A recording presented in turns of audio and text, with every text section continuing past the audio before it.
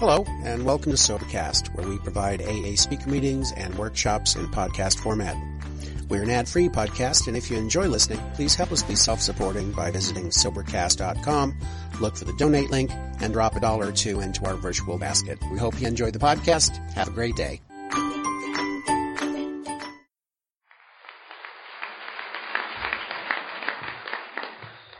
My name is Bobby, alcoholic. My home group is the Underground Group. We meet at the Old Pine Community Center, 4th and Lombard in Philadelphia, on Tuesdays, Thursdays, and Fridays at 8 o'clock. If you're ever in the neighborhood, please stop by. We'd love to have you. My sobriety date is June 2nd, 1988.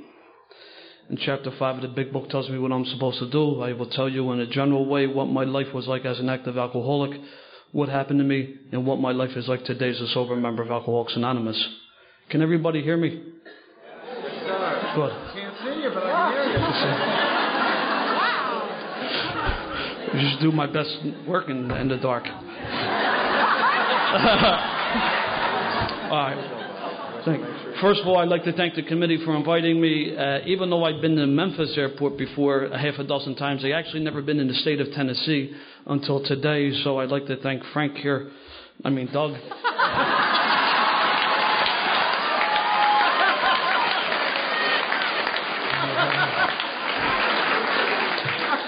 I do. I really think Doug has been very kind, and he took me, Lou, and Linda around today to your beautiful city, sold lots of things, and it was pretty cool. And I really, that's one of the great things about Alcoholics Anonymous. You know, my coworkers who are sober don't understand. You know, I get invited to do these things. I said, only in AA, the bigger the nitwit you were, the more we like you. I mean, if I was just a regular run-of-the-mill drunk, I'd be home in Philadelphia. But it's good to be here.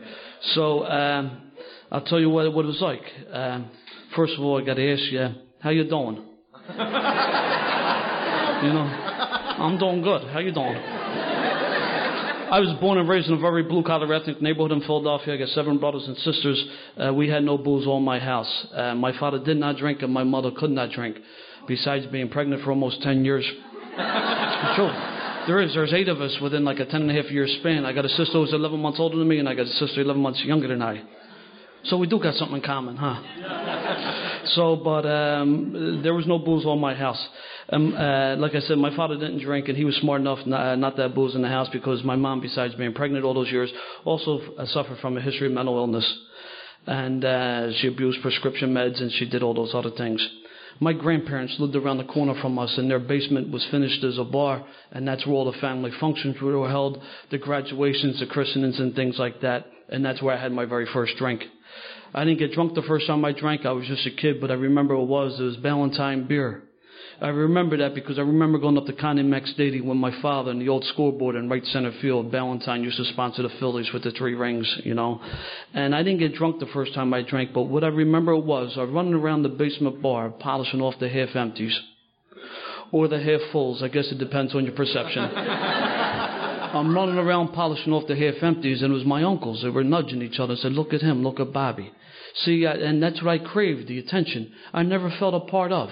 And that would be true in my entire life. And that's pretty difficult to do when you got, 10 people living in a small 3-bedroom row home, but I never felt a part of. And that would be true in early recovery. My drinking kind of took off in high school. Most of the kids in the neighborhood went to the local diocesan high school, but my parents had sent me to a private Jesuit high school. And right away I felt kind of different because most of the kids who went to this school were from affluent families from the suburbs. It was just me and a couple of the dirtballs in the neighborhood who went there. And we had a reputation because, these kids, they were getting dropped off by their parents and in their luxury automobiles. Me and the guys from the neighborhood were inside robbing their lockers. And I knew that was wrong. I knew that by the values instilled in me by the nuns as a kid and by my folks. But you know what? The need for us to be, we thought we were gangsters. And we used to sell football pools, and if you hit, we didn't pay off. And if you wanted to buy, if you was looking to buy a couple things, we would sell you, obviously substitutes. You never knew what you were getting. But they never challenged us, and it was just nuts. And I remember my freshman year at the prep. It's September. It's football season. There was an away game. We rented a bus. There was drinking. There was fighting. There was police activity. It was really a lot of fun. And I remember our first day back to school, we all had to go see the disciplinarian. And he had about 10 of us lined up outside the office. And they were all upperclassmen. It was just me and another freshman. We were the only kid from my neighborhood. We were the only 2 underclassmen there. And he made a beeline. He came right up to us. He said, what's with you guys? You guys here a couple of weeks and you're getting this jackpot already? And I just shrugged my shoulders. I said, you know, Father, just one of them things. And what it was, it didn't take me long to size up situations. I didn't play football, so I didn't hang out with those kids. Even though I did somewhat well academically, I didn't hang out with the AP kids. I was there about a week and a half. I found out who the nitwits were, and that's who I went to hang out with. And that would be the story of my life. It didn't take me long to size up situations. You know, when I didn't make the dean's list, but I didn't fail out either. I gave the bare minimum effort required to get by. And that would be my pattern for the next number of years. Mediocrity was my goal, and I was okay with that, you know. I didn't want any attention, good or bad. I just wanted to skate along, so I hope you didn't notice me. Now, this school was in North Philly, pretty rough neighborhood. It's in the corner of 17th and Girard. And 3 blocks away is the subway. At the end of the day, a lot of these kids would wait for the trolley car at the 15. It would take them out the 3 blocks to catch the subway. And me and the other kids from the neighborhood, 2 blocks away, there was a bar called the Ebony Showcase Lounge that sat on the corner of 15th and Girard. And we went there for a couple of different reasons. The reason I went, it just wasn't, I know they had cold beer and they had dancers and things like that. But there's a lot of times that I would stroll out to Girard Avenue to show these guys from the suburbs how tough I was. I'm not a tough guy, I never was. But it was to impress these guys. And I can now tell you every time I went in the Ebony and I ordered a drink, I was terrified. I mean, I'm 16, I look like I'm 12, I'm kind of dressed like I am now, you know, khakis, a blazer, you know, but they figured if we was crazy enough to go in the bar, they might as well serve us, you know. When it came time to graduate from the prep, I really had no desire to further my education, and I knew I couldn't stay home because there'd be hell to catch, and I knew I needed to get out of the house. And my options were limited. I had no money, had no skills, really, and didn't have nothing. But the only thing that left available to me was the service, and I enlisted in the service. That really wasn't a bright move because a lot of guys weren't going. The military wasn't popular at that time, and there were people living up in Lou's neighborhood up in Canada. But I enlisted, and I went after my training. I got sent overseas, and I spent 13 months overseas, and that's when my drinking really took off. I never messed around with other substances. I never even smoked a joint up to this point. You know what? I had a healthy fear. A lot of guys from the neighborhood are going over and got whacked on certain things, and I had a fear of that stuff, so I didn't mess around with anything. But I definitely had a drinking problem when I went in. I was there a couple months, and several good friends of mine got killed, and I don't know how to handle that. Because in my family, we didn't talk about nothing. And that's not a shot at my folks. That's just the way it was. And once you moved out of the house, whether you went to school, you got married, you were no longer privy to the secrets of the family. You know, if you lived in the house, everything stayed inside you, and once you moved out, everything stayed within the walls of the house, and that's just the way it was. And I don't know how to, deal with this, but I drank to numb the pain. And the same thing in the service. I didn't distinguish myself, but I didn't get any jackpots either. You know, I gave the bare minimum effort required to get by. I just wanted to skate along and hope you didn't even notice me. When my tour was up, I came home. I wound up taking a couple civil service exams, and then I enrolled in school. I went to St. Joe's. And I was there. I remember it was the end of the spring semester, May, and it was the Phillies had since moved. They're playing at Vet Stadium in South Philadelphia. And a couple guys from my neighborhood had called me up and said, Bobby, the Phillies are playing tomorrow. One of those businessman specials, like one of them Tuesday, Wednesday afternoon games. They said, you want to go? I said, sure, because they weren't going to miss me in the classroom. I mean, I went to St. Joe's back then. I don't think we had more than 3,000 kids in the whole school. And the classes are small, and I wasn't participating in the classroom. Same thing there, not making the dean's list, but not failing out either, just skating along. Hope you didn't notice me. So I went down to the game. It was an unusually warm day in May. I'm sitting up at the top of that 700 level, drinking that cheap watered-down beer, and the sun's beating down on me, and I'm getting trashed. And I told one of the guys I was with, I said, you know what? I said, I want to run down on the field and meet one of the players. And they said, okay, and they kind of shrugged me off because one of my nicknames I had was Bullshit Bob. I was I'm going to do this, I'm going to do this, I did that. I didn't do nothing. I just made stories. I just sat in the bar. That's all I did, so... But I had worked my way down. They used to have a picnic area there. I jumped over the fence, and the San Diego Padres were in town. And Dave Winfield was the right fielder for the Padres. And I went running across the field, and I think I was in center field before anybody knew what was going on. Got out to right field, and I shook Dave Winfield's hand. I said, hi, Dave, how you doing? And he looked at me and said, brother, what are you doing out here? And from behind him, I saw the guards coming. I said, Dave, I got to go now. So I start running towards the infield. I want to slide into second base, but as I was running towards the infield, there was more guards coming from the third base side. And I knew I couldn't do that because if I slid into second, I'd get caught. So I turned around and started walking towards first base. And I'm as close as the guard as Cliff and I are right now. The real Cliff. And I'm walking. And I'm walking like to give myself up. At the last second, I deked the guy and I ran out in the outfield. Now I'm running around like a screwball. Seems like about 10 minutes, but it's probably closer, like maybe 2 or 3, right? The place is going nuts. Up on the scoreboard, they put Mr. Excitement. I mean, I swear, they couldn't catch me. I mean, I'm just out of service. I'm in good shape. I'm joking and jiving, running around. The place is going nuts. You know what? I got nowhere to go. I'm drunk. It's hot. I'm out of breath. I'm about to get sick. The fence is 12 feet high. I got nowhere to go. So I stopped running. I wait out in center field. I get surrounded by these short, young, fat guys. And now I made them look stupid. And they took me off the field. I got a standing ovation from 37,000 people. The place was going nuts. They was taking me up to the bullpen, and Tug McGraw was in the bullpen for the Phillies. He gave me the thumbs up, like, way to go. Now, I knew I was going to get beaten from these guards. That was okay. They could have beat on me all day long. I didn't care. Because you know what? I knew I could drink for free for the next week off this story. You know? I'd be a legend, I know. But you know what? Now, this is the type of story I'd make up, you know, bullshit Bob. But I had them 4 guys from the neighborhood who had me. I knew by the time I got out of jail, they'd be back in the neighborhood talking about me, and I could drink for free. Just as I was about to get a beating, the Philadelphia police lieutenant showed up. He said, "What's the matter with you?" He said, "Are you drunk? Are you high?" I said, "No, I'm just happy. Just happy to be here." He said, "Well, you better get your happy ass out of the stadium." So not only did he save me from getting a beating, but he also saved me from getting arrested. And that was important because one of them civil service exams kind of panned out a few months later, and I got hired by the Philadelphia Police Department.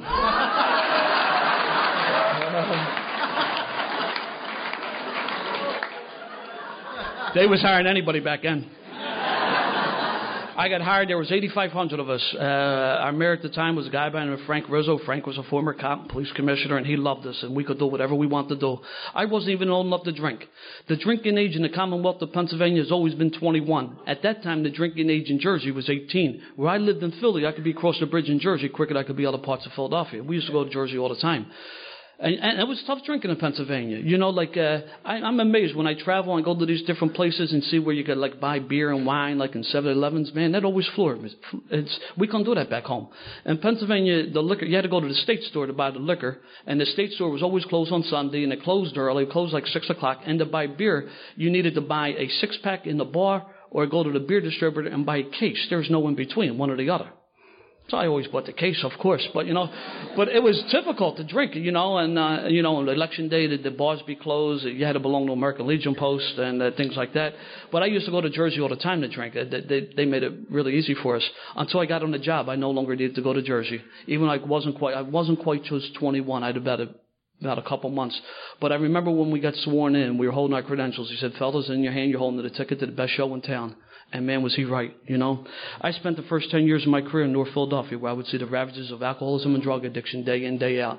And at the end of the tour, I would go out with guys in the squad. I would drink to numb the pain, you know. And I saw things on the job that bothered me, but I couldn't tell my coworkers that because I didn't want to be thought less than. I wanted to be one of the boys to the point where I engaged in behaviors I knew my gut was wrong. The way I treated and spoke to people, and I did a number of things I'm not proud of. But the need for me to be accepted by my peers outweighed anything else. So whatever values or ethics I had just went out the window. And it was ugly quickly for me, you know.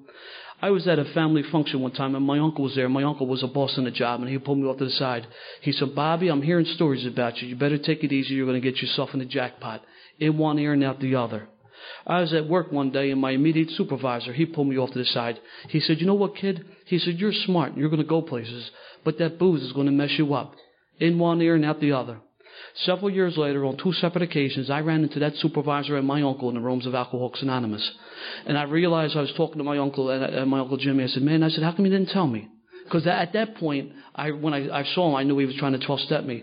And he gave me one of them old-timer smiles. He said, "Bobby," he said, "you just weren't ready yet." Which just goes to show you that all the drinking and all the nonsense that went with it were necessary for him to hit my bottom. I mean, I'm the last guy to figure it out. You know, I made my first meeting in 1979. I don't tell people I went out because I really never came in, but I'll tell you what happened. I'm at work one day, right, and on our job, one of my coworkers, he's out of his mind. In our job, we had a counseling unit on the job. And within that EAP unit, they had an AA group. And I remember I showed up at work one day, and the supervisor said, "Take this guy up to the unit. He's going to be detailed there for the day." I said, "Okay." And there was this little house that sat in the park. You know, and I come down the driveway, and the name of it was 369. And I come down the driveway, and there's a guy sitting on the porch. His name was Eddie M. And Eddie and I worked out of the same building. He was downstairs. He was the turnkey. And I pulled up, and I said, Eddie, I'm going to drop this guy off. He's detailed here for the day. I'll be back at 4 o'clock to pick him up. He looked me dead in the eye. He said, kid, do you want to come in? I says, no, I don't.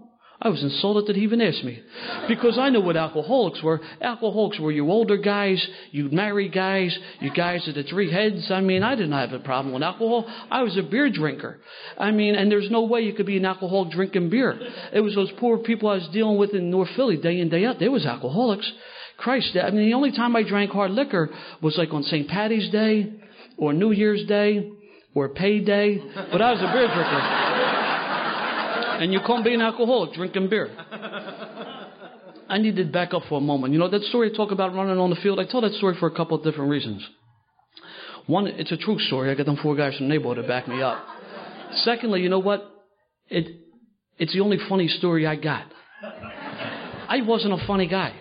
I wasn't an athlete. I wasn't a lover. I was none of that stuff. I was a lying, thieving, stinking, falling down, violent drunk. And if I hung around you, you had something I wanted.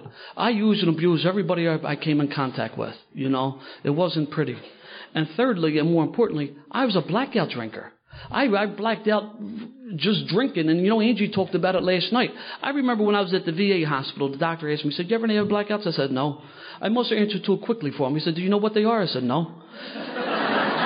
Once he described them, I said, all the time. And that's what I did. I thought that's how you could tell you had a good load. If you blacked out, that was a good load. And I would come up to the corner, and the guys would tell me the things I did the night before. So, Bobby, you was a mess. And they'd be telling these stories. And a couple hours later, I'd be repeating these stories like I remembered them, you know. Just a blackout drinking beer. And a little Irish whiskey and some wine, but predominantly beer. You know. My life was a shambles, you know. I was living with girls, and they'd say, you know, Bobby, you're a nice guy, but you drink, you become an animal, you know. I was getting jammed up at work, you know, abuse of sick time, doing other things, you know, wrecking cars, and I always lied about that, you know. And my life was just falling apart. I was sitting home from work one day, and I was reading the Daily News, and then there was a little article, and at the end of the article, there was a box, and they had some questions. It said, alcohol problems, drug problems, depression, marital problems, thoughts of suicide. I was 4 out of 5, because I was single. But you know, and if I was sure I was married, I'd been batting 1,000, and they talk about the moment of clarity, but as soon as it came, it quickly left. But I cut out that ad, and I stuck it in my wallet, and I continued on drinking. You know, they talk about the moment of clarity. As soon as it came, it quickly left. It was Memorial Day weekend, 1988. Guys I worked with, we were in trouble. So we went to the bar to get our story straight, and it just got to be a big drinking deal, you know. And one of the guys I was with decided that he was going to drive home. He said, I need to go. I said, okay. And I said, I'll give you a ride home. You know, this was before the term designated drivers. I'll give you a ride home. I don't think I was as drunk as he was, and he thought that was a good idea. So I got in my car. It wasn't my car. It was a city car, and I was going to show off my driving skills. You know, I would see things like on television or the movies, and I would always try to duplicate that stuff. I was never successful, not knowing that everything is like prearranged, so, you know, set up in advance. So, but that was just the arrogant type of guy that I was, you know. I could always do whatever you did, I could do better and all that other nonsense. I'm coming driving up the street, and it was a narrow one-way street, and there was a big stone wall on my left-hand side, and a couple blocks away I saw a kid riding towards him on a bicycle. And I decided I was going to play chicken with this kid because I thought it would be funny to see him jump the curb and grab the wall. I thought that'd be funny. He, my coworker, like that. Unfortunately, as we got closer in at the last second we turned in the same direction, I ran this kid over. As he lay bleeding on the hood of my car, I got out of my car with my nightstick and was going to beat this kid because I thought he was milking me in the city for an insurance claim.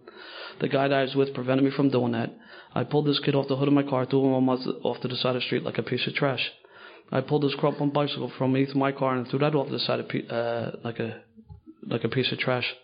I drove back to the bar. I made some sort of smart remark, and I continued on drinking. When I came to it the next day, I realized I was in serious, serious trouble, but I didn't think anybody helped me because I was such a creep. I didn't know what to do. So what I did do, I got a bottle of beer, a case of liquor, and some other substances, and I checked in the hotel to consume all this stuff to build up the courage in my life. And 3 days later, they're knocking on the door to kick me out of the hotel.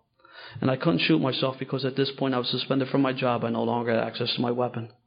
So what I did do, I opened up the window, and I was going to jump out the window.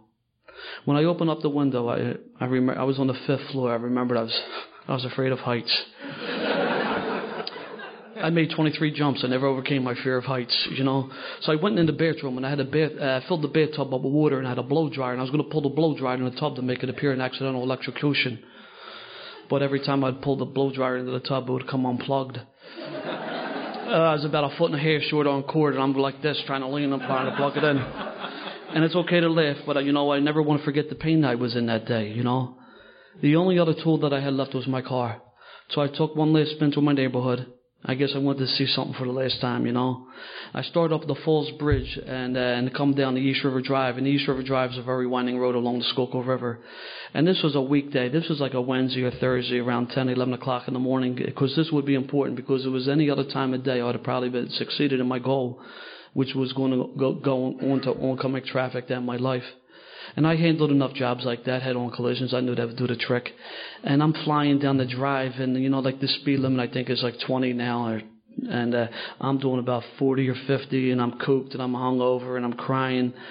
And you know what? I remembered something. I saw a lot of things on the job. I worked in a pretty rough area that bothered me. But I saw one thing I experienced always haunted me, and I don't know why, because it wasn't the worst thing, far from the worst. But when I was younger, I had a couple years on the job. I had to do a notification before. I had to knock on this guy's door and told him that his young son was killed in an automobile accident. And I remember when I told this guy, you know, this guy aged right in front of me. I actually saw the life leave him, you know. I would see him a few weeks later. We're going through the court process, and he was like an old man. And back then, like, he couldn't have been no more than 40. But you know what? I was always haunted by that, and I don't know why. When my intention to go into oncoming traffic, I remembered that guy and his family. And I knew that I never want to cause anybody the pain that family went through. But I needed to end my pain, you know. So I decided I would wrap myself around one of those big old trees. They got these oak trees along the drive. And I decided that would do the trick. You know, I handle jobs like that. You know, them trees, they usually don't budge. And then I just started crying, and I just lose it. And at the end of East River Drive is Boathouse Row. And I pulled over at the end of the drive, and I just sat behind the wheel of the car, and I cried like a baby for about 10 minutes. And I reached into my glove box, and in my glove box was my wallet. I always carried an extra gun there. It wasn't there. But my wallet was there, and inside the wallet was that article that I clipped out of the Daily News about 6 weeks before. And it's no longer there, but outside the last boathouse was one of those old glass enclosed phone booths. And I walked over, and I dialed that phone number up that I had. And the woman who answered the phone, I spoke to this woman like I spoke to no one in my life before. I told her the truth. I told her everything that was going on in my life. I figured she didn't know me from a can of paint, so I could always hang up. And I'm just talking to her, and God bless her, she listened patiently. And when I got done talking to her, she said, listen, why don't you drive over to Hahnemann Hospital? Somebody be waiting to talk to you. And I got in my car, and that's like about a 5-minute drive, you know, go over to Hahnemann. And they were waiting for me. They admitted me to their 10th floor of their psychiatric unit. And they kept me there for about 3 or 4 days. It got me kind of stabilized. And from there, I got transferred to the VA hospital out in West Philadelphia. And I spent about 6 weeks in their flight deck. And from there, I got transferred to the VA hospital out in Coatesville. When I pulled over that day, Alcoholics Anonymous was the furthest thing from my mind. I didn't think I had a problem with alcohol. You know, there was an important, I left something out. There was an important thing.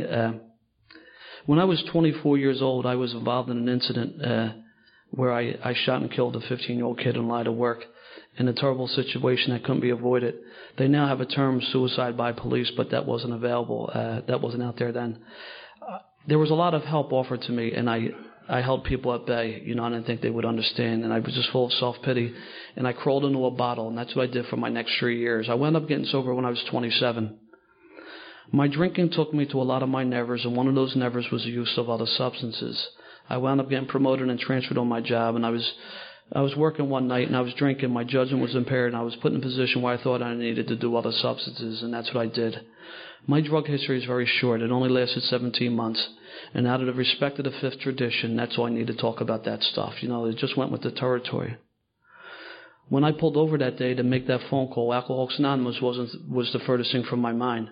I didn't think I had a problem with booze.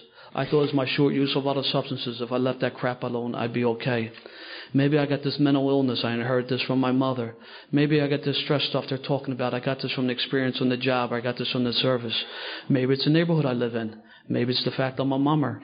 But it can't be booze because I'm a beer drinker, and there's no way you could be an alcoholic drinking beer, you know? So I'm in the VA hospital out in Coatesville, and The first day I get there, so I guess between Hahnemann and the other joint, Westfield, I got about 6 weeks under my belt. And I wander around. I got to get the lay of the land because the arrogance creeps back quickly in a guy like me. And I wander into the day room. And on the day room, on the large wall, they had the 12 steps and the 12 traditions, the large window shades. And I go up through the steps. I zip through them. I got about 6 of them done. I see the amens. I said, they're screwed. That doesn't apply to me, you know. But what happened later that night, 2 men came up, and they were part of the treatment facility committee. Did not know that then. They came up to carry the message of Alcoholics Anonymous. The moment that the speaker said something about his background that I didn't like, couldn't relate to, or didn't identify with, I would immediately tune him out. I was too busy listening to the messenger and not the message. Now the arrogance really creeps in. Because I'm looking around, you know what, I'm not as bad as these guys, you know. A lot of these guys had legal problems. I didn't have any legal problems, none that I was aware of. Probably due to the fact because I had a gold shield in my back pocket. A lot of these guys had stay-away orders from their wives, and they had kids hate them. I didn't have that problem due to the fact that I'd never been married and didn't have any kids. I was too busy looking for the differences and not the similarities. But what bothered me the most, without any question, was at the end of the meeting, everyone got in a circle and said the Lord's Prayer. If this is what you people are about, I don't want nothing to do with you because I hated God. You know, and I know they're strong words, but you know what? That's my feeling. And you know what? That doesn't even sum up the hate that I had. And I hated God for a couple of different reasons, and they were all legitimate. The most important one was, I talk about my mom's mental illness. My mom was a fundamentalist in the church and the charismatic movement. She thought she could speak in tongues and things like that. And there was pictures and candles and all that stuff throughout the house. I came home from school one day. I was 15 years old. I'm in the house about 10 minutes or so. And then I just wander, I go upstairs. I come across my mother. My mother had slit her wrist. I remember she looked up at me. She said, Bobby, help me. And I looked down at her. I said, good for you. And I walked out of the house. And I got an older guy to go to the state store, get a bottle of wine. I drank the wine. I came home later that night. And my father had told me what had happened. I acted surprised. I said, oh, yeah, how about that?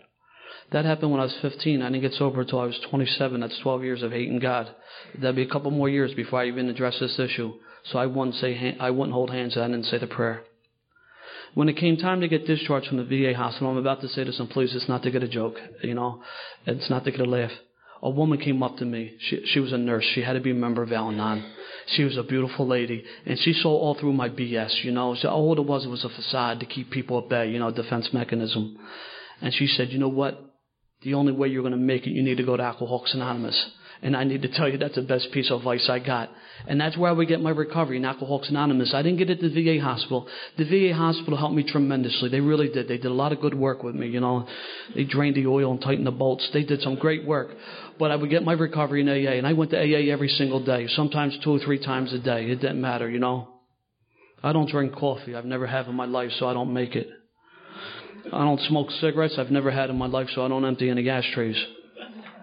If I walked into a big book meeting or step meeting that was strictly by accident, I would leave at the break. More important things to do. Tradition meetings.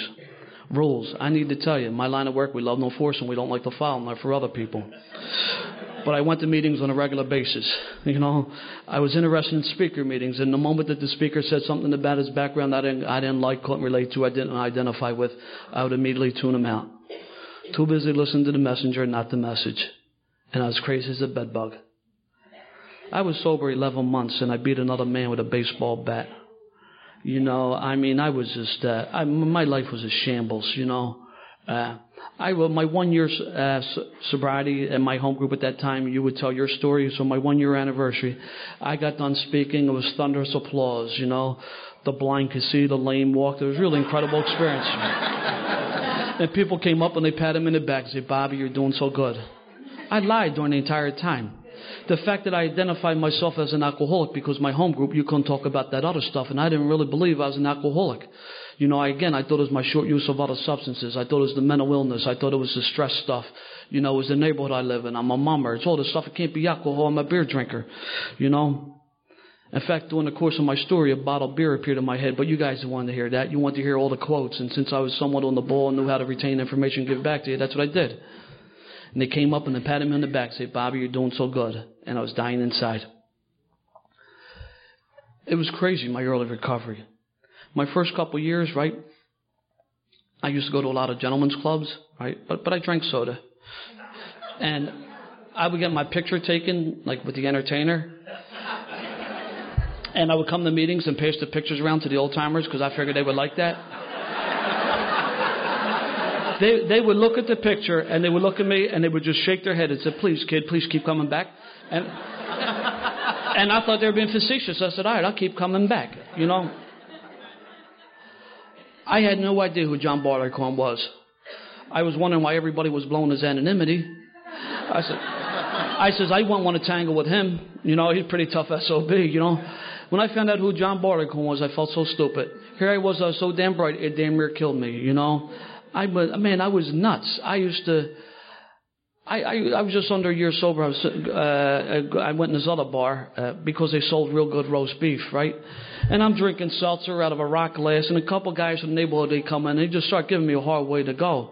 And you know what? The reason was I deserved it because I was an arrogant guy. I was very aggressive on the job. I had a lot of publicity. Are the angels coming? There we go. Yeah. Sitting in the front row too. That's embarrassing.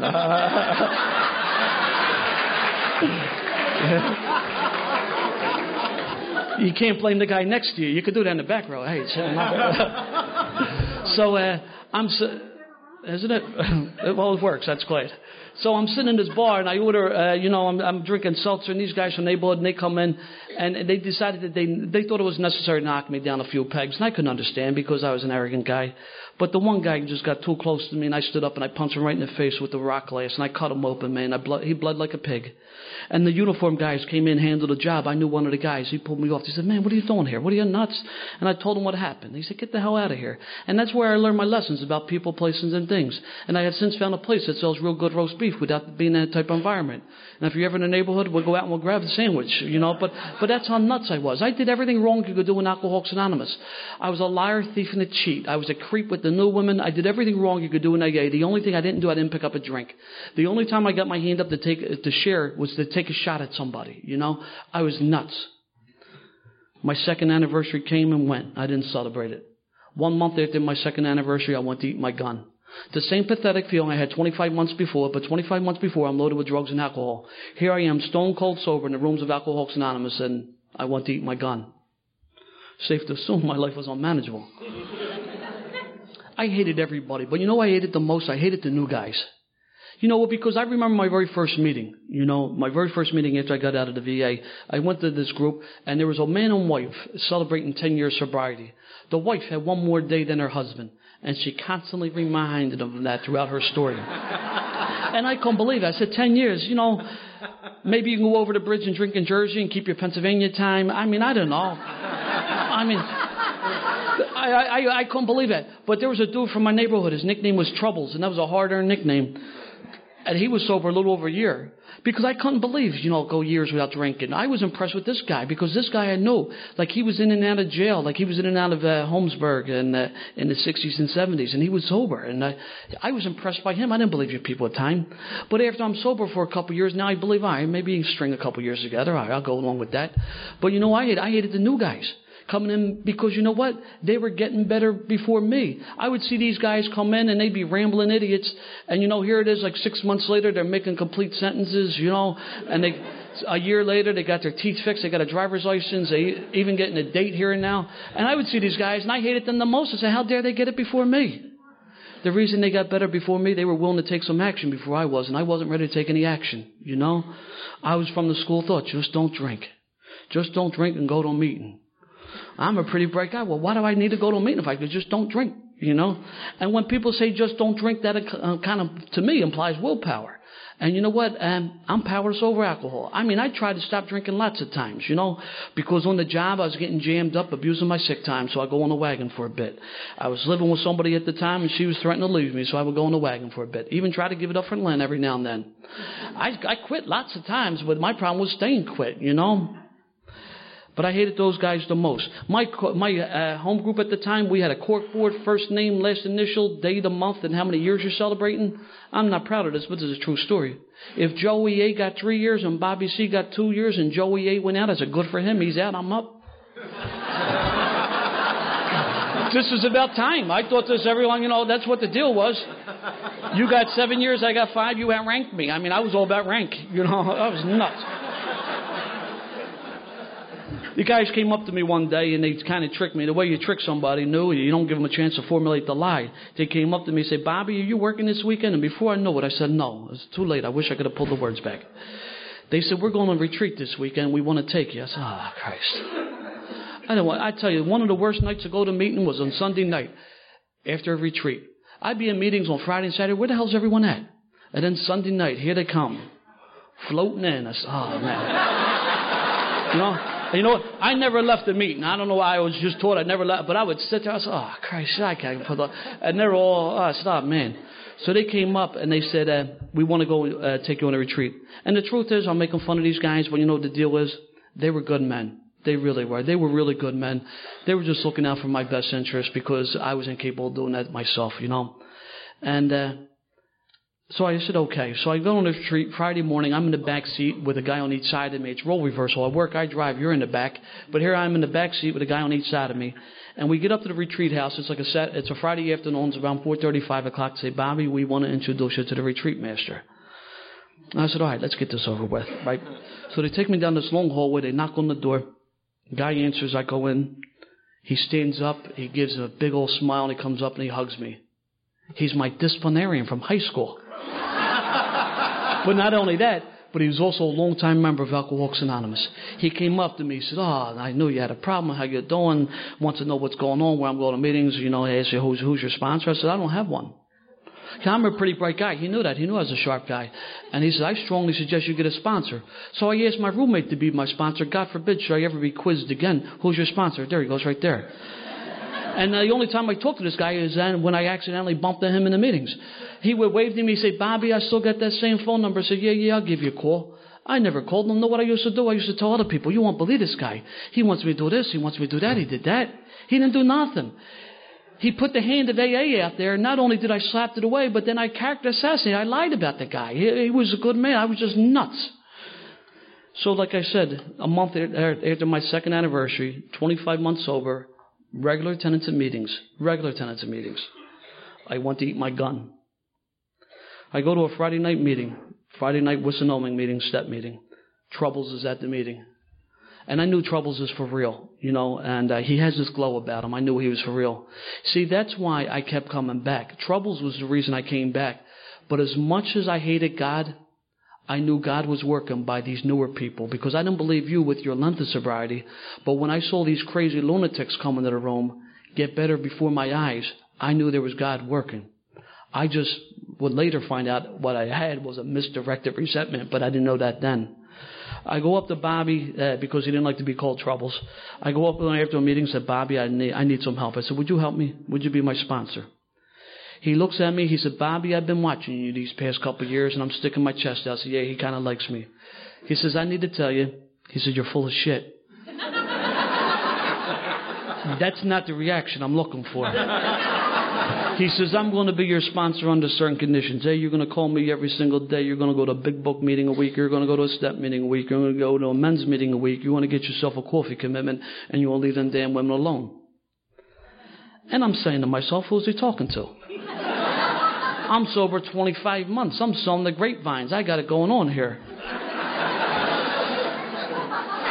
But what I did do, I looked him dead in the eye. I said, okay, that's what I'm willing to do. All right, well, I'll go. So after the meeting, we went back to his house, and he introduced me to the Big Book of Alcoholics Anonymous. We did some reading for a bit. I did a lot of listening because that's what I was told to do. And then when we got done, we said the third step prayer together. And when we got done doing the third step prayer, after we got off on our knees, we stood up, and he said, Bobby, the way we do a third step, we pick up paper and pen, and we do a fourth step. I said, whoa. Easy does it.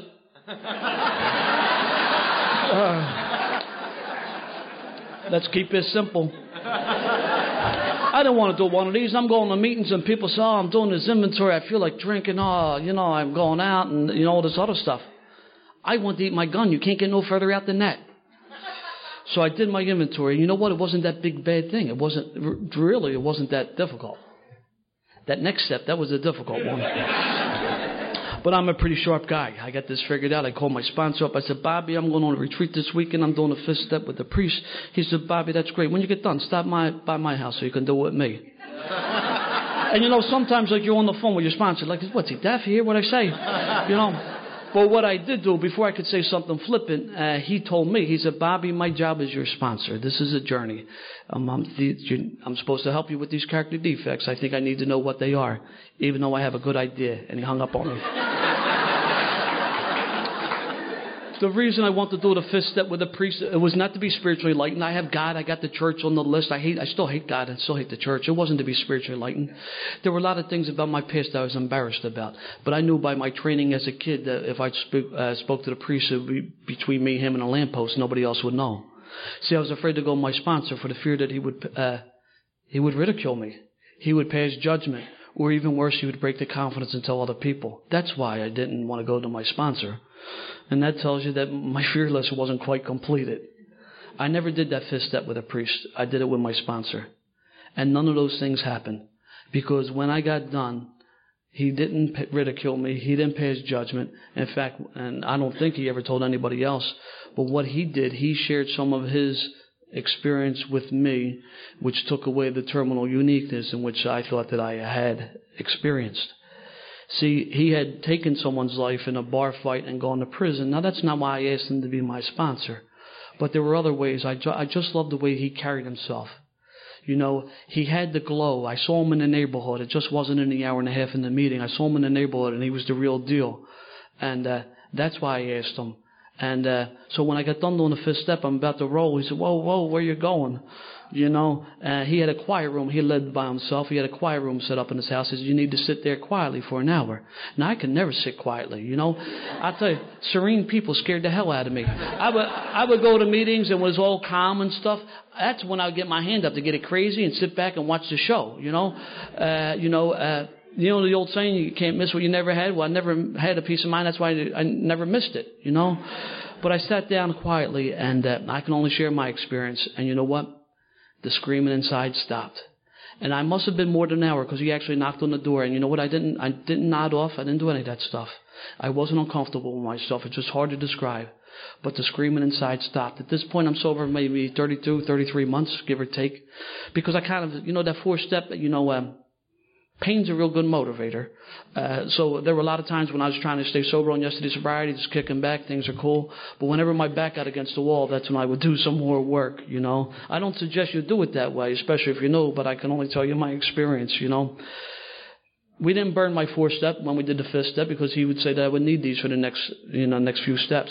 Character defects. I didn't know what these were. I knew when I drank I was a character. I found out when I took my inventory that I had no character whatsoever, you know. I had a really a warped sense of my self-identity. I thought I was the greatest cop in the city. I thought I was the great uncle and all this stuff, you know, and it turned out that I wasn't as what I thought I was, you know. And the deal was, you know what, I wasn't reliable. I wasn't dependable. I wasn't trustworthy. I missed family functions. When I did go to family functions, I showed up and I was an embarrassment to the family. I engaged in behaviors at work that compromised the ethics and values that ruined the reputation of some hard-working, decent men. I engaged in behaviors that put other people at risk. You know, so I wasn't what I thought I was. You know, and that was I told people I didn't always have a spiritual awakening. I had a rude awakening. You know. But the sixth step I became, was willing, and the seventh step is a prayer. And my sponsor says, Bobby, you need to put legs on those prayers. I mean, I got a laundry list of character defects, and I don't need to share all of them with you because, like Angie said, I'm not doing a fifth step tonight. But one of my character defects is sometimes I may not be the most patient guy in the world, you know. And I could pray all day long, God, help me be patient, help me be patient. But during the course of my day, should I come across you and our paths cross and then you kind of push my buttons and I lash out in sarcasm, patience goes right out the window. That prayer goes out the window. Sarcasm is nothing but anger. It's also referred to as language of the Irish. But if I lash out in sarcasm, that prayer for patience goes right out the window, you know. You know, God will do for me what I can't do for myself, but this is a program of action, you know. I used to be one of those guys, I turned it over, you know. I never turned nothing over. That was code for I'm not doing nothing, you know. So the eighth step, because I didn't burn my fourth step when I did the fifth step, half my eighth step was done, and I had to throw more names down there, you know. I used to go to eighth and ninth step meetings and say, I never harmed anybody but myself. That should have been a tip-off. I never did my inventory, because once I got done my inventory, I found out that I harmed everybody I came in contact with, and unfortunately, those closest to me the most, I harmed the most, you know. And I had to throw more names down there. And if I wasn't willing, I could pray for the willingness. The 9-step direct amends. You know, I'd like to share an experience on the 9th step. I'm at a meeting, I guess this is probably about 15, 16 years ago. This meeting's in North Philadelphia. Now, I live in South Philadelphia, and I'm sitting at this table, and I see this guy walk down the steps. And as soon as I saw this guy, I recognized him. He was not on my 8th step, not for any fear or anything like that. I just plain forgot. They say more will be revealed. He came down the steps. It was revealed. I needed to make amends to this guy. What I used to do, his name was Bob. We used to drink together. Bob was, for some reason, I liked fighting bigger guys. I don't know why. I wasn't good at it, but I did it anyway. But one day, he and I had words, and he kind of backed down. So from that point on, whenever I want to impress anybody how tough or nuts I was, I would pick on Bob. And a couple of verbal taunts, and one day I slapped him open hand, too. That's like really an insult. He didn't do nothing. Then one day I spat upon him. I mean, what worse utter degradation than spitting on your fellow human being, you know? I recognized him right away, but he didn't recognize me. So I got introduced to speak, and I stood up and I looked him dead in the eyes. I said, my name is Bobby Coyle. I'm an alcoholic. Now, I need to take a moment here and tell you why I use my full name. I know these traditions are top secret stuff here, and we're not going to go into detail. And God, I'm not even going to mention the concepts. But here, the traditions, I mean, these are kind of really misunderstood, and no more so than this 11th tradition. You know, when we get sober, it's like we join the mafia.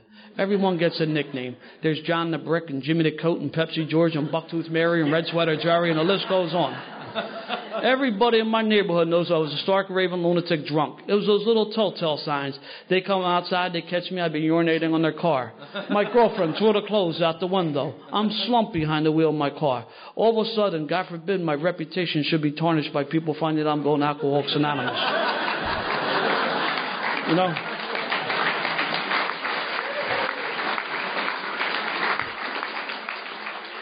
God forbid you want to drink 3 o'clock in the morning calling information. I'd like to have Frank the Fox's phone number. You want to go visit one of these beloved old-timers, you want to go to the hospital. Yeah, I'm here to see Jimmy the Coat. The 11th tradition is real clear. Personal anonymity at the level of press, radio, and films. That means you will never see my face clearly identified. I love them old Lone Ranger masks back in the day. They're pretty... Well, I don't want to tip my hand there, but they're pretty sharp. But, you know, you will never see my face clearly identified along with my name, which happens to be Robert Ignatius Benedict Coyle III, followed by a statement, is a member of Alcoholics Anonymous. That would be a violation of the 11th tradition. Dr. Bob and the Good Old Timers, which is a great book, Dr. Bob went on to say, when one drunk is anonymous from another drunk, that is a violation of the 11th tradition. He went on to further say that anonymity is spiritually inspired and secrecy is fear-inspired, and this is not a secret society. However, I have no right whatsoever to break your anonymity. I was involved in service back home, Area 59. We use our full name. A lot of people do so, but I have no right to break anybody else's anonymity. So I looked this guy dead in the eye and said, my name is Bobby Coyle, I'm an alcoholic. He nodded. He recognized me then. When I got done sharing, I told the group what I needed to do. See, because making amends for me, I always thought it was, you know, making amends was 2 words, I'm sorry. And that's not making amends. Because for me, those 2 words that don't mean squat. I was taught that making amends is righting the wrong. Now, if I owe you money, it's real easy. I go in my pocket, I pay you, or I go on a payment plan. But what about that emotional damage or the psychological damage? How do I make amends for that? How do I right that wrong?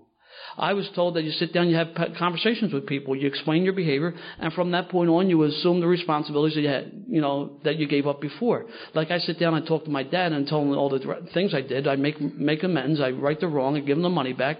But from that point on, I become a son again. That's important, my action after I sit down and have a conversation with somebody. So how do I make amends to Bob? See, you know, I figured if I humiliated him publicly, the least I can do was to make amends to him publicly. It wasn't a grandstand. You know? So I looked him dead in the eye. I said, Bob, I'm truly sorry for the way I treated you. And as long as I stay sober, I hope I never treat another human the way I treated you. You know what? He came up and he hugged me. It was an incredible experience. So after the meeting, we start talking. I said, Bob, because like I said, this meeting's in North Philly. I live in South Philly, and he lives in the Roxborough section, which is like Northwest Philly. So we start talking. I said, Bob, what brings you here tonight? He said, Bobby, I'm sober 3 years in Alcoholics Anonymous. I said, get out of here. Now the arrogance creeps back in. Because everybody in Philly knows me. I'm not saying they like me. I'm just saying they know me. I've been involved in service. Everyone knows who I am. So, and our paths never crossed. I said, what made you come here tonight? He said, Bobby, I was just wanted to go to a different meeting tonight. Just wanted to check something out, and I was flipping through the meeting directory. We have 1,600 meetings a week. Our meeting directory is like 80 pages thick. I believe that my God put that guy in my path, and I had two options. I can do what I did, or I could do what I always did. See, the nice thing about having 8 siblings in a 10-year span, there's a close resemblance to each other. And people will come up and say, you SOB, I remember you. I said, no, you're talking about my brother Brian or my brother Sean, not me. And I had to make amends to my brothers, passing the buck, And you know what? It was an incredible experience. Now, the flip side of that, my home group was the Stepping Stones group in Northeast Philadelphia for a while. I was at a business meeting one day. I made a motion. It was definitely for the betterment of AA. It had to, because I made it. Unbelievable thing happened. I swear to God, I've never seen this before. The motion doesn't get seconded. That's like unheard of. Even the craziest motions always get seconded just because you feel sorry for the person making the damn thing. Oh, Christ, that's nuts, but I'll give them a second. Just make them feel good. Well, that doesn't happen, and what even amazes me even more, because there's a friend of mine in the room. Now, I grew up in a neighborhood. We had certain rules. They may be a bit goofy, but their neighborhood rules just the same. You always backed your boy. Right, wrong, or indifferent, you always had your back. It didn't matter whether you got beat up with him. You could always resolve that later, but you always had his back. You can never date anybody else's ex. I'm sorry, you dated Frankie in the 3rd grade. I can't talk to you. I mean, certain rules. Everyone knows there's rules in the neighborhood. Well, I'm at this meeting, and I'm looking at we're making eye contact, like get the hand, and he doesn't get the hand up. I can't believe it. My motion goes down in flames. I'm at work one day. My coworker comes up to me. He was in the program. He came up to me and said, Bobby, Freddie Wheels is outside. He wanted to take care of some sort of business. I peeked out the window. I said, tell him to take his fat ass down to City Hall. He can't do that here. A few weeks later, that same coworker called me up. He said, Bobby, he said, Freddie Wheels died last night. And he said, the reason I'm calling you is because he always spoke so highly of you. Here he was a friend of mine. And as God is my judge, I cannot tell you what that motion was about. That's how petty it was. Put in my path many, many times. I will walk into the room there before men there. I would say hi to Terry and completely ignore Freddie. And the moment that my coworker said, because Bobby, he always spoke so highly of you, I felt about yay big. And I've been praying for Freddie ever since. See that key word in the 9th step, wherever possible. See, I used to thought that whenever possible. And wherever is place and whenever is time. And for me, it's never the right time because I'm too busy easy doing it. God will put people in my path, and it's important to take care of those, take advantage of those opportunities. And that's 2 experiences in the 9th step. One where I took advantage of it, and it was a credible reward. The other, I failed to, and I paid the price. The 10th step for me is nothing but 4 through 9 on a regular basis. Now, if I want to stand up here and tell you I do a 10th step every day, that's not true. But I'm pretty good with it, though. Sometimes 5, 6, maybe 7 times a week. Then there's other times, 2 or 3 times. And I always used to say, if I'm not practicing these principles, no one knows but me. That's not true either. Because when I'm not practicing these principles, I operate in nitwit mode. Should you cross my path in nitwit mode, you too are affected, And it's amazing because, now I can laugh at myself. And I think that's a gift. And hey, I could never laugh before. But, I can laugh at myself sometimes because, every time I get jammed up like that, man, what a moron. The old saying, like I said before, you can't miss what you never had. I never missed a peace of mind because I never had the damn thing. But now when I get knocked off the beam, I know what I need to do to get back on the beam. And for me, that's the 10th step, And I'm pretty consistent with it. And I enjoy that because you know what? I no longer like insanity. In fact, to be honest, I get kind of uncomfortable with it. Now, I know I can flip it. If I can get into it. But I hate doing that. I just get knot in my stomach. I just don't like living like that today. The 11th step through prayer and meditation. To improve my conscious contact, I pray and meditate on a daily basis. And I don't want to tell you the way I do it just for one reason only. I don't want to offend anybody. Because there may be some new people here. Up to this point, I have been giving you my experience. I'm about to give you my opinion, which I never hardly give, but whenever I do, I always qualify it. That's what the hospitality room's for, the opinions. In fact, we were actually talking earlier this morning. We had a few more minutes. We could have probably solved all the problems in AA. But this is my opinion. This is why Alcoholics Anonymous is so successful. They allow me, the literature gives me a lot of good suggestions, but you guys allow me the freedom to pray and meditate in which way that I'm comfortable. And I've tried a lot of different things. If there were only one way to pray and meditate, I guarantee you I would not be here tonight. So I thank you for giving me that opportunity to find my path. And then it has been a path. I tried a lot of different things, and the way I pray to meditate, I'm comfortable with, and I've been doing it about 11 years. But I'm just glad you guys, AA gives me the freedom to pray and meditate in which I'm comfortable. The 12th step, having had a spiritual awakening as the result of these steps. I did the steps, and that's the result. I had a spiritual awakening. Now, I haven't seen any burning bushes, any lightning bolts. I haven't heard voices from above. In fact, it's been a number of years since I heard any voices at all, and I'm truly grateful for that. We tried to carry this message. That's the message of Alcoholics Anonymous. I've been to thousands of meetings since I've been sober, and I hear some crazy things, and I scratch my head, and I look up the slogans and make sure I'm in an AA meeting. That's the message. The most important part of that, though, is to practice these principles in all my affairs. I'm only in an AA meeting an hour and a half a day. What about the other 22 and a half hours? What about the time at work? Or what about the time in my neighborhood where it's tough to do the right thing sometimes, you know? That's what I got to deal, you know. But the most important word in that 12th step also is try. We tried to carry this message, you know. I went through my evangelical stage. I had the fireman's hat on. I can quote the literature, and I would quote it to you. When I got done, I would backhand you with the book to make sure the message sunk in, you know. I was at a meeting one time. There was an old-timer pulled me off to the side, and I'm glad he did it this way. He said, you know what? He said, you really have a nice message. He said, but you offend people the way you come off. First of all, I was appreciated that he waited to the end of the meeting and didn't crosstalk. But not only that, but I really appreciated the way in which he addressed me. You know, he wasn't taking a shot at me. He was sharing his experience, strength, and hope. He was giving me some good direction. And you know what? I kind of mellowed out. But you got to hear me on this. Not to the point where I compromised the message of Alcoholics Anonymous. I believe strongly in the message of Alcoholics Anonymous. But you know what? It's sometimes it's not what you say, it's the way you say it. And that's what I've learned over the years. And that just comes with trial and error. You know, I've made some mistakes, you know. I then got involved in service and I learned about the 12 traditions because that's what the 12 steps says, you know. Our preamble, we read it every day in a meeting, is nothing but a condensed version of the 12 traditions, you know. Our primary purpose and how it works says our primary purpose is to stay sober and help other alcoholics to achieve sobriety. If I'm just staying sober, not helping other alcoholics, that's half measures, and half measures avail us nothing. You know, we came up with a statement of responsibility. I am responsible. When anyone, anywhere, reaches out for help, I want the hand of AA to always be there. For that, I'm responsible. I can't worry what other people are doing. And the 12-step work takes many different forms and fashions. You guys, this committee, this is 12-step work. This is great, you know. There's various 12-step committees, corrections. You know, I tell you, I know jail's not for everybody. I'll tell you experience. A number of years ago, my sponsor calls me up. He said, Bobby, we're taking a Monday night meeting. We're going up to Holmesburg. It's since been closed. I said, no, we're not. He said, yes, sure. I said, I'm not going. He said, you are. You know how that goes. I went. But I didn't think I had nothing in common with these guys. I thought I would need to embellish my story. I thought I would need to use a lot of profanity. I said, I really don't want to go. So I pick them up and we drive up. You know, we have dinner. We go up there. Well, you know, a couple of days before, like Friday or Saturday, I kind of figured out. Monday Night Football. The Eagles are playing the Cowboys. I definitely can't go.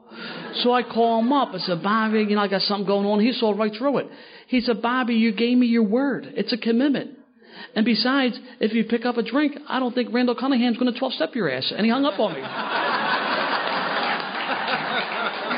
So we go up to Holmesburg, and then we get buzzed in and go through all that mess, right? And you know what? No one shows up. They're all on the block watching the game. Now I really got an attitude because when I leave, I told one of the CEOs, I guess you transfer all your alcoholics up to Graterford, which is a state penitentiary. And he didn't know what the hell I was talking about. So I'm driving home. I got the game on the radio trying to listen to it. And he wants to talk to me. I said, oh, Christ, we shut the hell up. I'm trying to listen to the game. And then he turned around and said, you don't get it, you selfish SOB. We were here just in case somebody showed up. We are responsible for the effort, not the outcome. And besides, we hung out tonight. We had dinner. We had a nice night. And I begrudgingly, I'd agree with them. It was a nice night, but I really want to check this game out, you know. So, you know what? If I'm going to accept the accolades for all the successes, then I better be willing to accept the responsibility for all the failures. And unfortunately for me, my failures far outnumber the successes. My dad called me up a number of years ago. Joe lived across the street. Joe had a toilet of a bar on the corner. And, you know, if you had said, where's the toilet? I said, you're standing in it. Joe kicked me out of his bar, flagged me towards the end of my drinking, and used some colorful language that he would threaten me with bodily harm should I go anywhere near the toilet of a bar that he owned. And he knew what I did for a living, and he knew my family. He watched me grow up. He wasn't impressed by that. And I said, okay, Joe, I just found another dump to drink in. So one day my father, he called me up. He said, Bobby, he said, Joe wants your number. He said, can I give it to him? I said, sure, Dad, give it to him. That's why my name's in the phone book. I don't duck from anybody. I dropped the Benedict, even though that's back in vogue. It's Robert Ignatius Coyle III, 707 Sears Street, you know. That's why I make meetings on a regular basis. You know, I don't go to meetings for the fear that I'm going to drink. I make meetings. I don't go often as I used to. I probably go about 5 times a week now because Mondays and Wednesdays are my long days at work. But I go to meetings because, you know what, the newcomer doesn't know that I live at 707 Sears Street. That's why I go to meetings. If I go to meetings and some of my sponsees come up and want to talk to me and I haven't heard from them for a while, I say, man, you got my number. Let's talk to that dude. We don't know him. You know, so Joe calls me up. He said, Bobby, he says, do you still go to the AA meetings? I said, yeah, Joe, I do. And he knew because in my neighborhood, bad news travels quickly. No one wants to tell the good news. Like, you know, Frankie got promoted or Salvi got, you know, he got engaged or something like that. Everyone, you know, Joey violated parole. You know, that's the stuff they want to know, all the bad news. So I said, yeah, Joe, I still go to AA. He said, I was wondering if you can help me. Joe had 4 kids of his own, and then his brother had 4 kids, and his brother and his sister-in-law were killed in an automobile accident coming back from the Jersey Shore one weekend. And so Joe took his nephews and nieces in and raised them as his own. And you talk about a man. I mean, this is what he stepped to the plate, and he raised his kids up. And his nephew Jimmy was 17 years old, just got out of treatment. He said, Bobby, I was wondering if you could take Jimmy to an AA meeting. Now, here was a guy years before who was threatening me with bodily harm if I came anywhere near the dump of a bar that he owned. And now he wanted me to take his nephew, his son, to an AA meeting. You know, and I didn't have to run around and tell Joe that I was in AA. Joe knew just when I would stop up and see my pop. I mean, I would visit my dad and I would talk to Joe. We talked sports for a little bit, but he could tell looking in my eyes. He knew that I was a sober member of Alcoholics Anonymous, you know. And so that was incredible reward. But I got involved in service, you know, and I had plans. In 1993, I become the alternate delegate for my area 59, and I was going to be the youngest delegate ever to the General Service Conference. Who that delegate was and how old they were, I had no idea, but it was going to be me. You know, it's funny. I had since found I was very friendly with the girl who actually was the youngest delegate. My friend Christine from Michigan was actually the youngest delegate, but I thought it was going to be me. And then 1993, I got diagnosed with cancer, lung cancer. I never smoked in my life before. I mean, a little reefer for a short period of time, but that don't count. But I never smoked a cigarette in my life. And I remember I was floored. I couldn't believe this. So I went to go get a second opinion. Actually, what I was trying to do, I was getting ready to run the Marine Corps Marathon. I wanted to do Boston. And to do Boston, you need to qualify. Now, they do a lottery, but most guys qualify. So I'm training to do the Marine Corps Marathon. And I wound up getting sick. Things just weren't right. So I get checked out. I got diagnosed with lung cancer. I said, man, it started like with a pain in my shoulder. Like I tripped one day when I was running. I thought that's what it was. So I went to get a second opinion. It got confirmed. I couldn't believe it.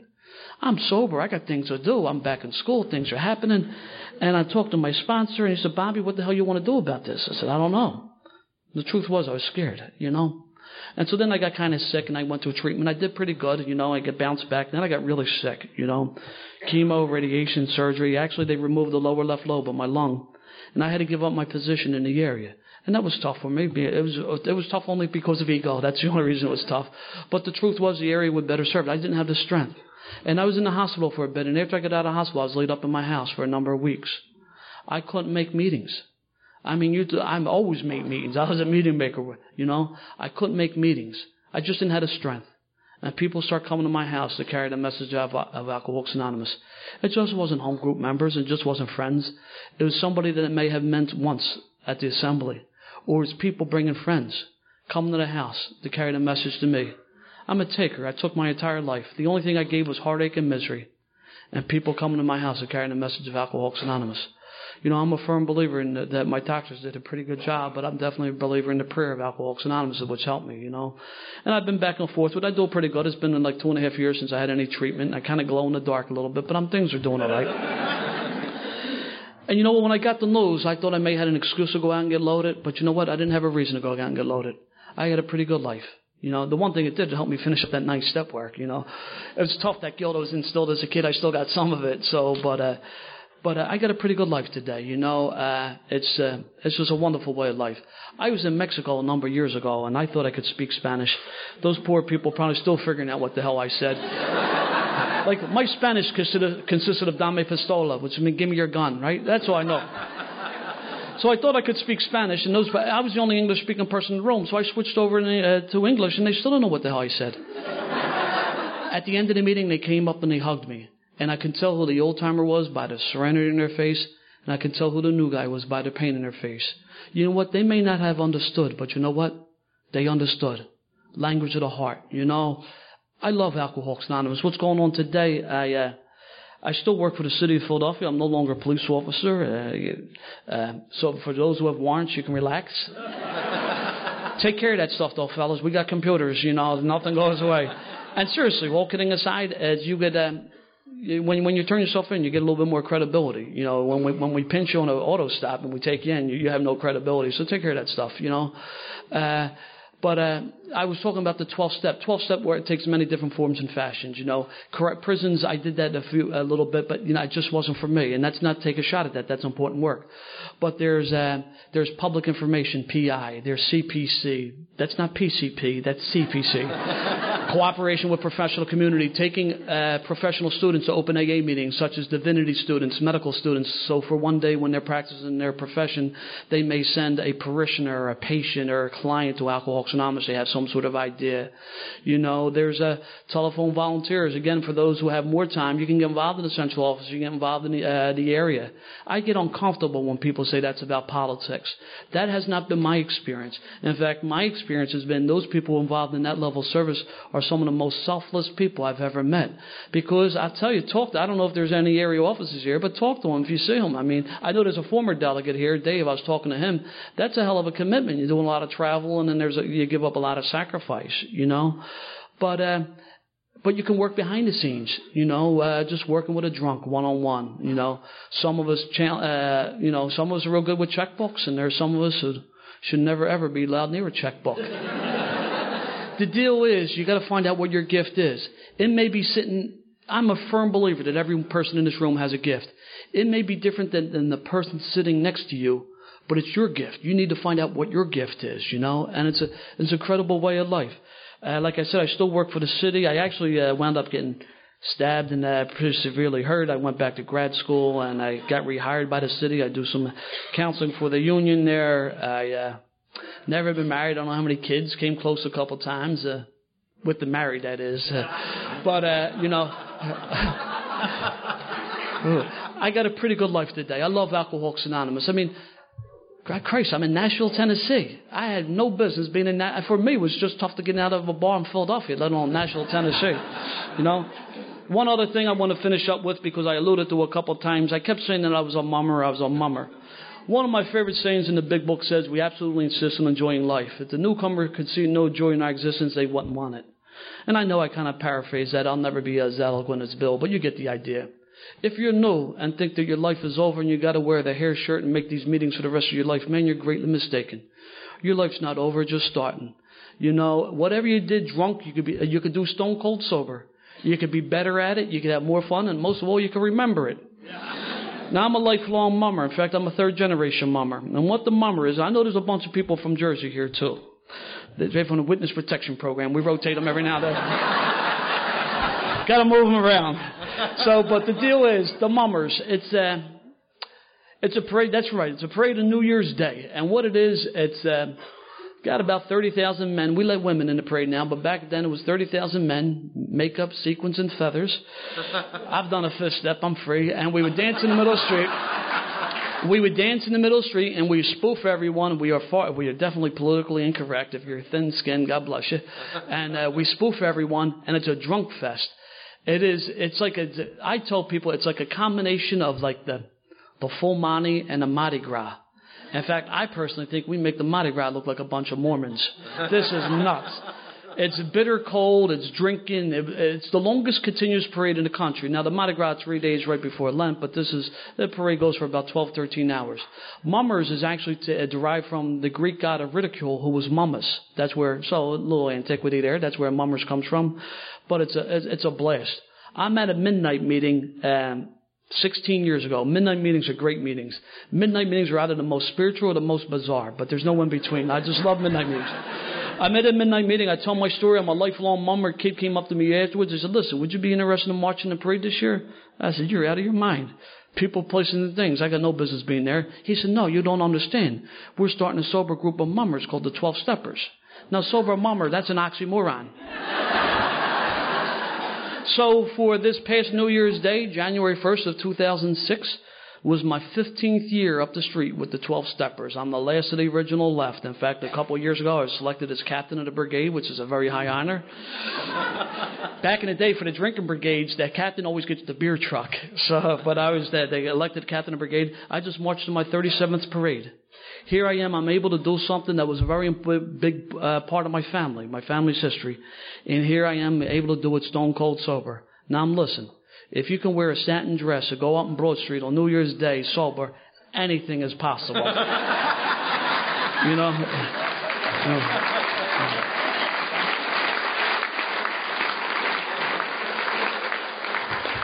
If you're new, I wish you well. I don't wish you luck, because luck ain't got nothing to do with it, you know. Get yourself a home group. Get yourself a sponsor.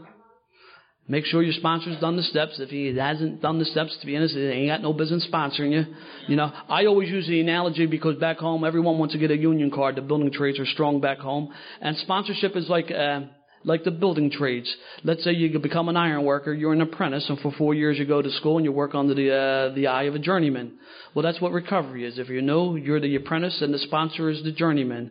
He takes you through the journey, you get your experience of the 12 steps, then you become the journeyman and you take the apprentice under your wing, you know. And that's the best way I can describe that. But get yourself a sponsor, make sure he's done the steps. Really, quick little trick, the way he finds out if you've done the steps or not. You could always ask him. You'll hear two things. Yes or no? Yes, that's your man. No, thank you very much, and move on, you know. Get yourself a home group. Get involved. Start praying to something. Please don't pray to no light bulbs or doors on that crazy mess you hear. That ain't going to happen.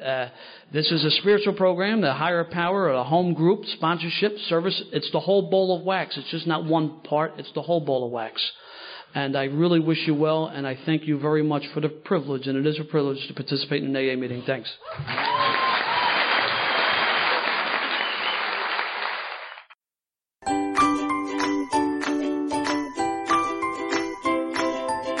Thanks for listening. I hope you enjoyed the podcast. Sobercast is ad-free, and we'd like your help in order to keep it that way.